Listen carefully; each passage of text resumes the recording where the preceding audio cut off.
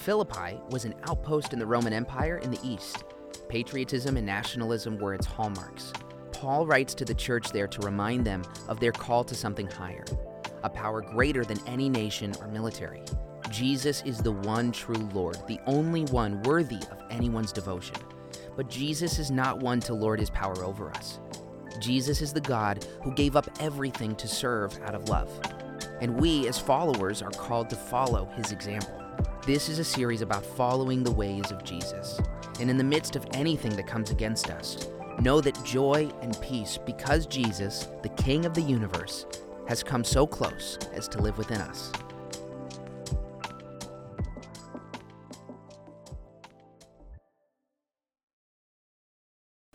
Hey everyone, it's good to have you with us. If we haven't met before, my name is Raul, and this week I cut about 5 inches off of my hair, which is wild. The floor of the salon where I was at was completely covered in hair. I've never seen that much hair before in my life. So it feels great. I feel like a brand new man. We are continuing our series on the letter to the Philippians. This is week 3 of our series, and we've reached the end of chapter 1. And in reading this passage this week, I've asked myself the question that I'm kind of bringing before us is, what does our faith look like in uncertainty? It's a question that I think is good for us to revisit from time and time again. But today we're looking at a whatever happens kind of faith, a faith that stands firm in uncertain times, a faith that stands firm in whatever may happen. And so here is Philippians 1, 20 through 30, read by Caleb. So welcome up, Caleb.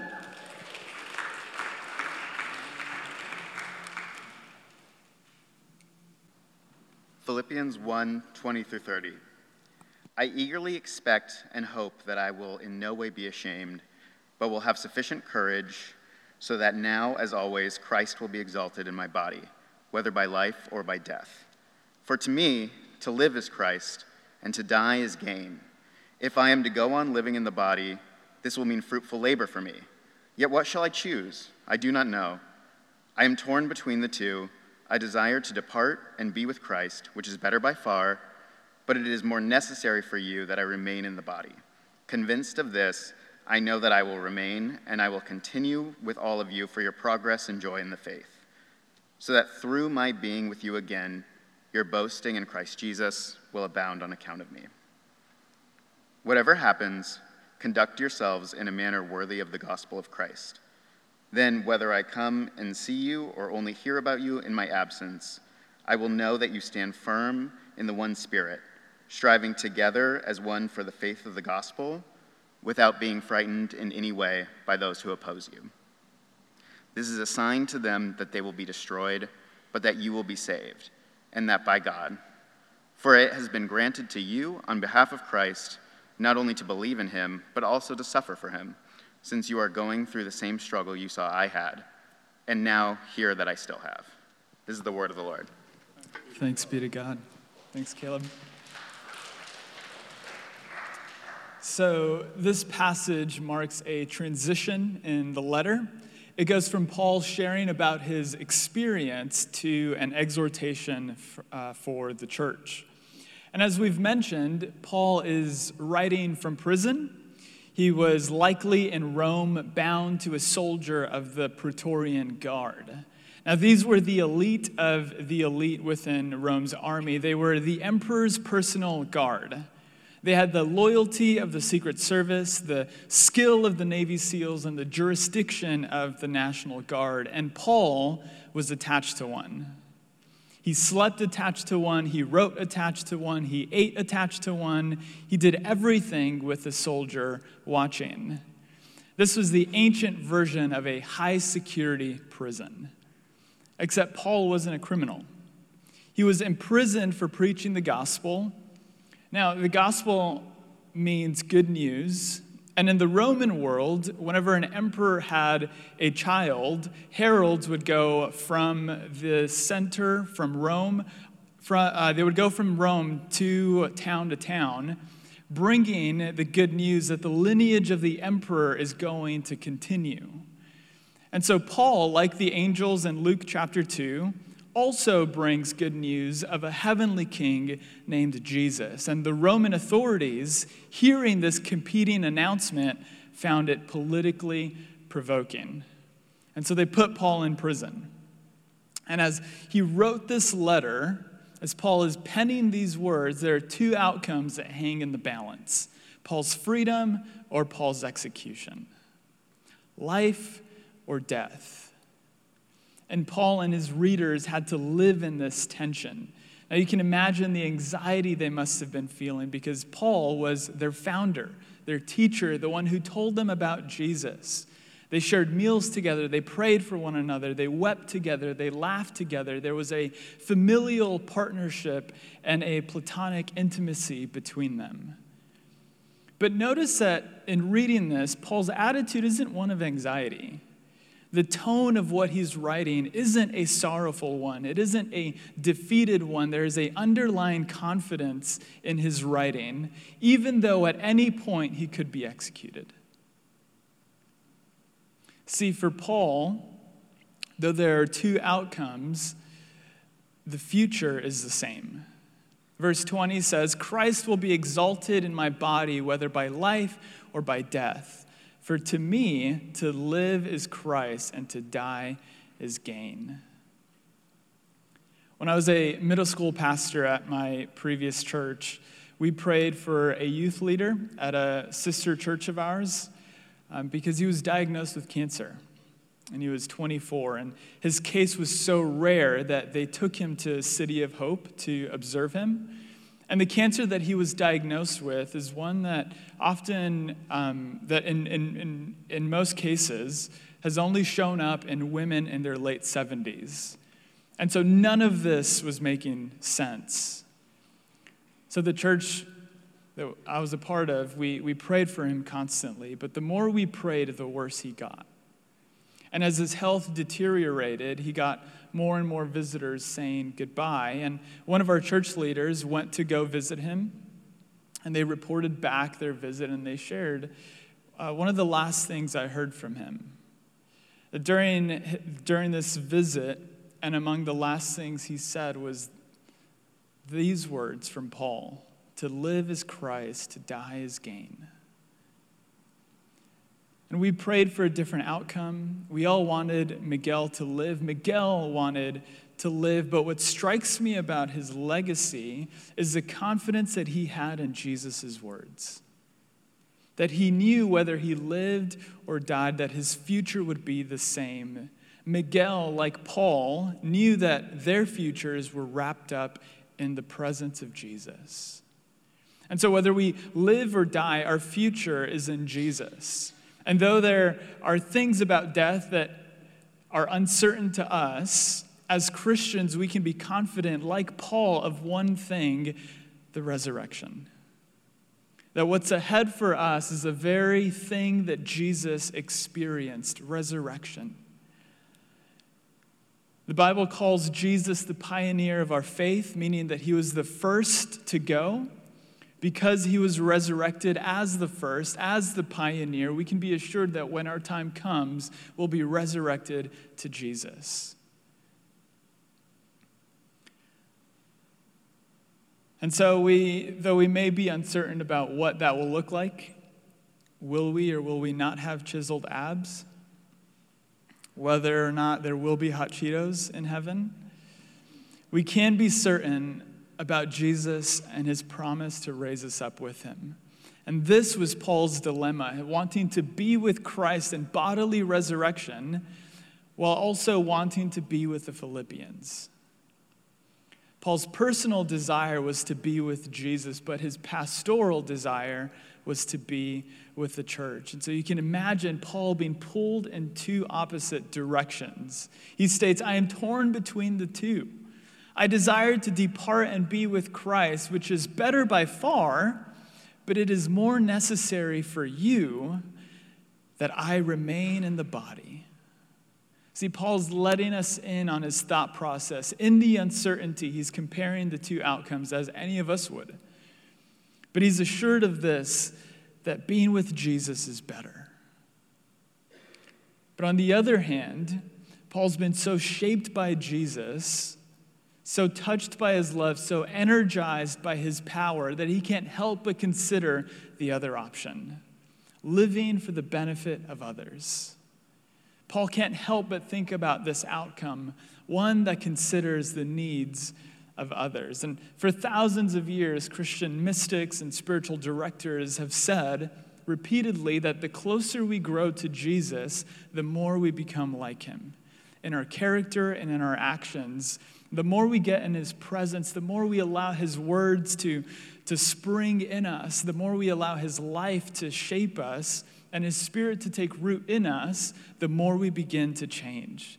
And the result is this, that as we begin to allow Jesus to shape us, that we live in a posture of service to others. See, maturity in the faith is one that is oriented towards service. It's one that isn't driven by self-centeredness and consumption, but one that can recognize when it is more necessary for you that I remain. One that can recognize the needs that others have of us.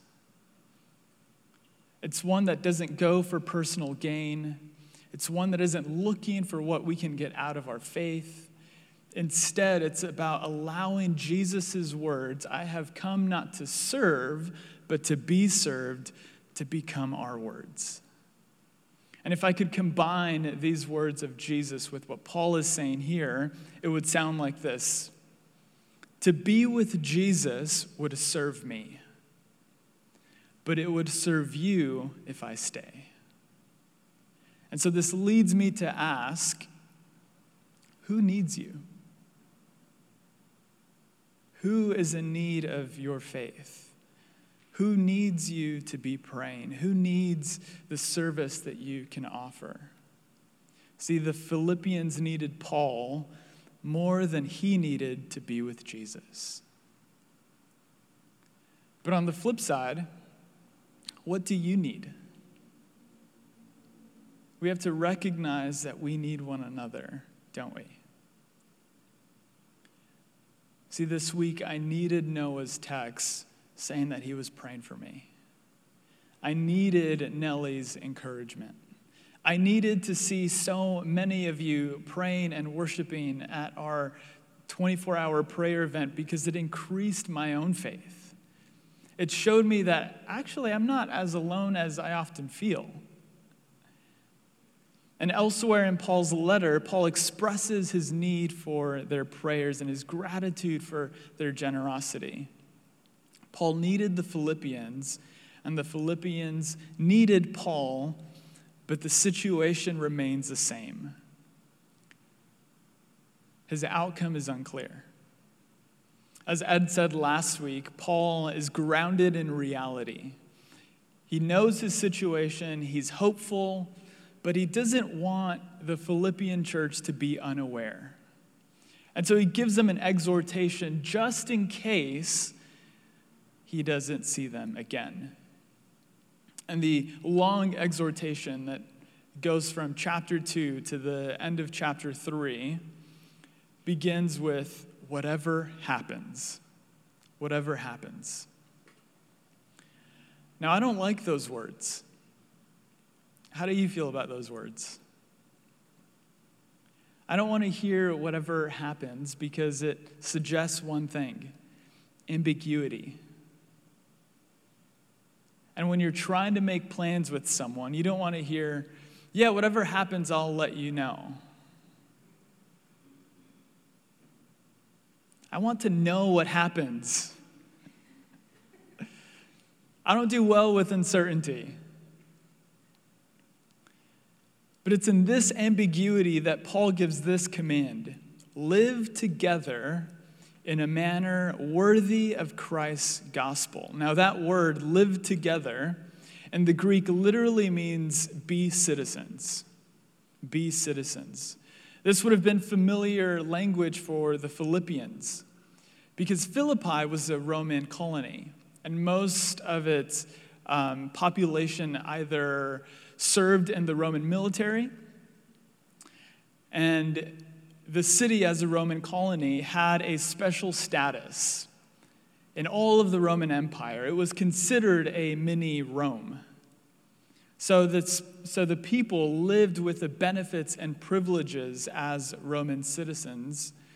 Now, what I believe is happening here is the Spirit is prompting Paul to write this. And saying, instead of being a mini Rome, be a mini Christ. Live as citizens of Christ's kingdom. Paul repeats this again in 3:20. He says, our citizenship is in heaven. We look forward to a Savior that comes from there, the Lord Jesus Christ. Now that is who we are. We may live in America, we may live in Los Angeles, but we belong to Jesus' kingdom. We are extensions of Jesus' city, and together we are outposts for the kingdom. Miniature realms where the kingdom activity takes place. And I think immigrant communities can really teach us about this. They show us what it's like to bring aspects of one place to another. It's what makes neighborhoods like K-Town, Boyle Heights, Ty-Town, and Glendale so great, because they are like outposts of places far away. And Paul is inviting us to see ourselves as dual citizens, citizens of this place, as people who engage it, who contribute to it, who hold it accountable, but ultimately we belong to another realm. We belong to Jesus and his city. We are citizens of heaven. So if we have any uncertainty about the future, if we have any anxiety about the state of this place and the shakiness of this place, we can have comfort that we belong to a realm that cannot be shaken. We belong to the city of Jesus, and of his reign there is no end. And I think at this particular time, this is a reality that we need to hold, don't we? When physical places are being shaken up by violence, by bombs, by pandemics, by ethnic hostilities, we can look forward with hope in Jesus, that we belong to him.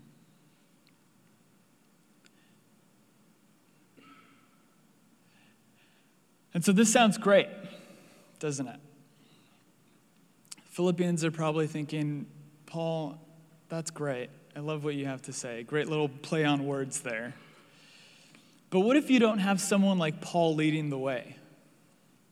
How do we respond in the absence of our pillars? Who or what are our pillars in the faith? I think the more important question is, how is our faith in the absence of our pillars? And that's the challenge the Philippians were facing. Paul says, whether I come and see you or only hear about you in my absence, I will know that you stand firm. And I've noticed that there's two directions that people can go when there's an absence of leadership. Two responses. Either we regress, all chaos is unleashed, there's no rules, nothing's off the table, anything goes. Or you stand firm. You stay the course, you remain, you hold on to what you've been taught, you hold on to what you've been given. Paul's exhortation is the latter, to stand firm. He's saying, I may not come back to you, you may not hear from me again, but whatever happens, In the uncertainty, be the many Christs that you are and stand firm. In this uncertainty, stand firm. But stand firm in what? Stand firm in the one Spirit. Now, there's disagreement among scholars about what Paul means here. Some read one Spirit to mean heart or mind, but he could have used those literal words. Instead, he uses the word pneuma, the word to describe the Spirit, the Holy Spirit. Paul's life was so infused with the Spirit that it's difficult to dissociate from understanding one Spirit to mean the one Holy Spirit. And I think reading it this way enhances our understanding because it suggests that even in Paul's absence, even in his potential absence, the Philippians still had the Spirit. And so when our pillars go away, when the things that we rely on fail us, the Spirit is there. In other words, the Spirit is our pillar. The Spirit can't be owned. The Spirit can't be bought or manipulated. We can't claim to have rights on the Spirit. He is, as Paul says, the one Spirit, meaning the Spirit given to all of God's people. The Spirit in Jewish understanding, in Paul's Jewish understanding, is ruach, meaning breath. The breath of God that gives and sustains life. Now, this is significant because the Philippians had a little bit of a unity problem. There was some division going on. There were some people that weren't getting along. And what Paul is implying to the whole congregation is that they are sharing the same breath. And a breath cannot be divided.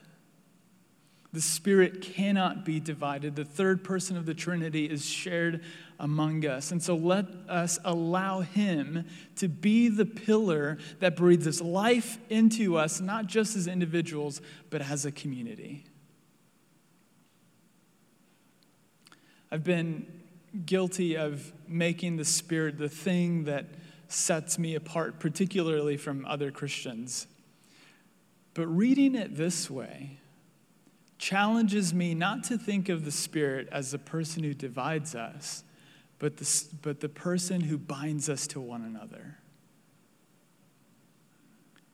Paul continues the exhortation by saying, strive together as one for the faith of the gospel. Now remember, emphasis on one here, there was some issues around unity happening in the church. Now striving together, this is the language of sport and combat. What Paul most likely had in mind were the gladiatorial games. So think Russell Crowe and his band of gladiators, which is also the reason why I think most straight men think about the Roman Empire isn't because they've read about it in books, it's because they've seen Russell Crowe. But in The Gladiator, Russell Crowe's character goes from being a high-ranking general to an outcast gladiator. And in the first few fights as a gladiator, he makes a realization that if they fight on their own, they're slaughtered. He knows that their best chance for survival is coordination. It's fighting together, and that is the way to stay alive. And the same is true in our faith, that isolation and division bring our faith to ruin. But praying together, partnering side by side, enduring together is the way that we can go the distance in our faith. And so who are you striving with? Are we striving alone? What I love about who God is that he provides people. And so if we find ourselves alone in this, if we find ourselves isolated in the faith, can I encourage you to ask God to bring people that will come and encourage your faith? And so far, Paul's exhortation is this: in my absence, you have the Spirit and you have each other. And he wraps it up this way in verse 28. Stand firm in the one Spirit, striving together as one for the faith of the gospel, like Russell Crowe, without being frightened in any way by those who oppose you. Those who opposed them were likely members of the church who failed to give up their loyalty to the emperor. There was a political edge to the opposition the church was facing. Because remember, Christianity was politically provocative. To say that Jesus is Lord meant that the emperor was not. And so among nationalist patriots, that doesn't sound too good. Now, I'm not much of a fighter. I don't like to argue. I don't enjoy debates. When my friend was getting his iPod stolen at a skate park when we were 14, I watched from the sidelines. Yeah. You don't want me if you're getting in a fight. I am not the person to call. I'm much happier to step aside and allow others come to the defense of people. But the Philippians, however, no longer had the luxury of Paul coming to their defense. By this point, they needed to face their opponents on their own. And I think what Paul is encouraging them to do is to rely on their testimony, to rely on the authenticity of their faith. He's saying, I won't always come to defend you. I won't always come to bail you out. It's on you now. Don't be afraid. The testimony of your unity with one another in the power of the Spirit is your defense for the gospel. It's actually a sign that your faith is true. And that's the kind of maturing work the Spirit wants for each of us. That we won't be afraid to give a defense for why we believe what we believe. But in uncertain times, our faith could get shaken, can't it? We second guess what we've believed. We second guess Jesus and his words. But what Paul is encouraging us to do is to hold to the gospel, the simple gospel, that Jesus is good, that he loves you, that he's with you. And he says, allow that to be your defense. In uncertainty, rely on that. And so to end, if I can have the band come up, I want to reiterate the question at the start. How does our faith look in uncertainty? Are you in some kind of ambiguity? Do you find yourself in a fog? Is that fog taking a toll on your faith? Because what the Spirit wants to do is put within us a whatever happens kind of faith. One that stands firm in the Spirit, one that strives alongside of others, and one that isn't afraid. The Spirit comes to lead us into all truth, to establish us in Jesus. And I know in uncertainty and in ambiguity, it can feel like we're falling through the sky. But what Jesus comes to do is he is the ground beneath our feet. As we sang earlier this morning, he is the rock that we can stand on.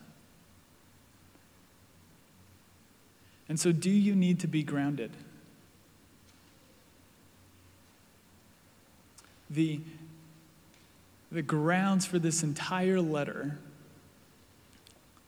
the core of this entire letter is chapter 2. Which is all about Jesus. We'll get into it at Weekend Away. It's all about Jesus. And in the same way that Jesus is the grounds for this letter,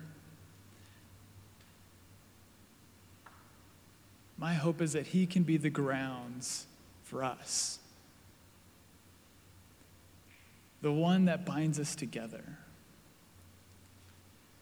Because if we're honest with ourselves, there will always be uncertainty. Who knows where we'll be in 5 years? Who knows where we'll be tomorrow?